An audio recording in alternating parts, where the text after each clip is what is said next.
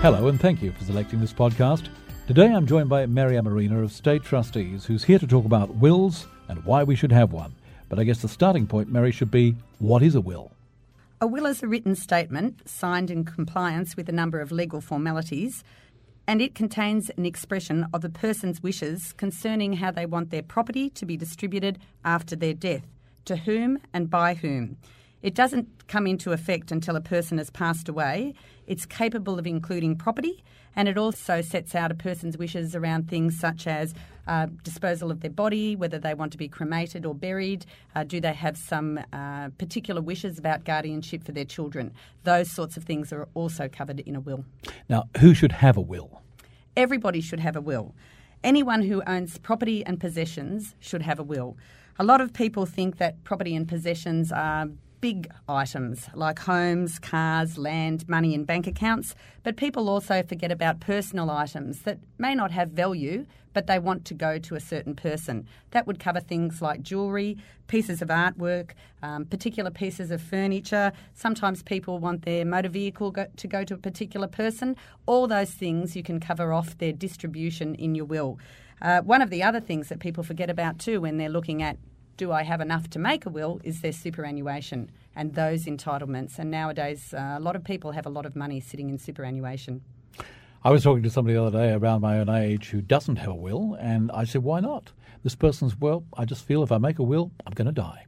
Is that a common response? We hear that all the time. It's a death wish. To make a will says I'm focusing on what happens when I go, and that means it's a death wish.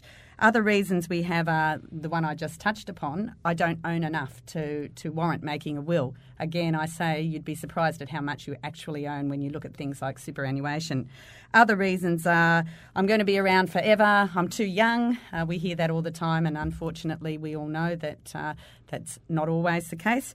And the final thing is, oh yes, I know I have to do that, but I'm far too busy. I'll get around to when I need to. And often we hear that when people are planning an overseas trip, that's the prompter, because suddenly they start thinking about, I can't make that, I'm too busy excuse any longer. You said earlier that everybody should have a will. Basically, who can make a will? I mean, what's the age limit if there is such a thing? Anyone over the age of 18 can make a will. People under 18 can actually make a will as well if they've been married or if they have the permission of the Supreme Court. But generally it's people who reach their adulthood and that's the appropriate time to start thinking about making a will. You talked about capacity. What does that actually mean? Capacity is where you have the mental ability to understand what a will is, what the document what its effect is.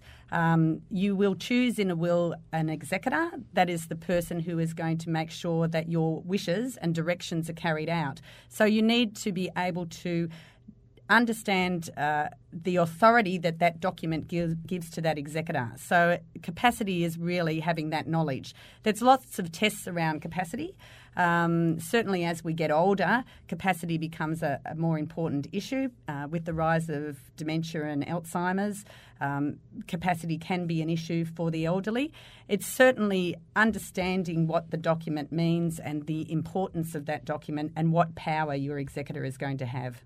I imagine that one area that a lot of people will be very interested in is the capacity, if you like, for one person to contest the wishes contained in a will. Can a will be contested? It can. There's no such thing as an ironclad will.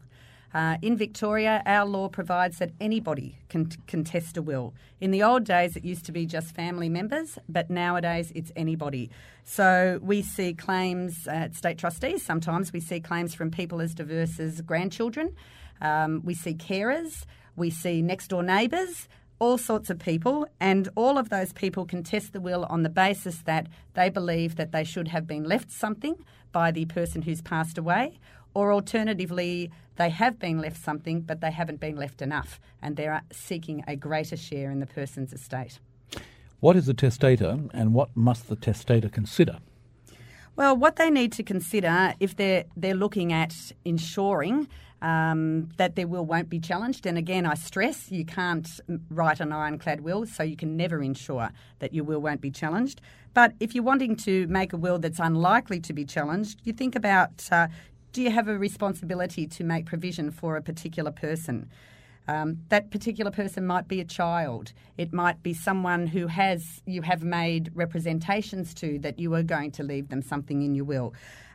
If you do feel that you have that responsibility, then you need to think about whether the provision that you have made is enough to discharge that responsibility. So looking at a child, if you feel that there's a responsibility to provide for that child, has the share you've given that child, is that appropriate to discharge that responsibility? And if it isn't, what would be sufficient? And really, that's why you need legal advice, because someone can sit down with you and go through the family dynamics, go through the people that are involved in your life and help you determine who you should consider, and in considering them, what would be a reasonable share of your estate. Okay, well, let's assume for a moment that a will does become the subject of legal action. What will the court consider? The court has to have a look at a number of factors, and they're all set out actually in legislation. But they include things like the nature of the relationship and, where relevant, the length of the relationship between the person making the claim and the person who has passed away. They'll also look at whether the person who's passed away had any obligations or responsibilities to the person making the claim or to any other person or any other beneficiary of the estate. They'll look at the size and the nature of the estate. Obviously, the smaller the estate, the less likely that people will challenge. But again, if they do challenge, the less there is to divvy up. They'll also look at financial resources, including the earning capacity of the claimant, the earning capacity and the financial resources of other applicants, if there's more than one, other beneficiaries. And they'll look at those both at the current time and also into the future. And finally, they'll look at whether there's been any benefits previously given by the deceased to the claimant or to any beneficiary. They're just some of the considerations. They're the main ones. But certainly it's for a court, there's a lot of things to take into account. It's a real minefield by the sound of it. Absolutely. What are the potential consequences of a claim? If there is a claim, it means that the administration can't be finalised. Depending upon the nature of the claim, that can take a very long time, and it is also very, very expensive. Whilst the court can award costs against the unsuccessful party, be that the estate or the person making the claim, the norm is that the court will order all of the costs to be paid from the estate. So really, when there is a claim, it diminishes the value of the estate by an amount equivalent to the legal costs. And in this day and age, when you've got warring parties, court costs, etc., an estate can really diminish very, very quickly. Well, finally, Mary, what happens if someone dies without a will? If there isn't a will, it doesn't mean that your estate can't be administered. What it does mean is that a piece of legislation comes into play, and that legislation provides that your estate will be distributed in accordance with the laws of intestacy, intestacy being dying without a will. In that event, usually your next of kin takes, but what happens is someone needs to step forward and apply to the court to be granted the right to distribute your estate in accordance with that formula. And the formula sets out who gets what. The formula provides that spouses and partners take first, then children. There's a list of next of kin that take in turn. The key thing about dying without a will is that you don't get to choose. The legislation provides for that distribution, and unless someone wants to bring a claim, then that legislation sets out who takes and in what order. Mary Amerena. And if you'd like to know more about wills and making one, please call State Trustees on 03 9667 6444 or visit their website www.statetrustees.com.au.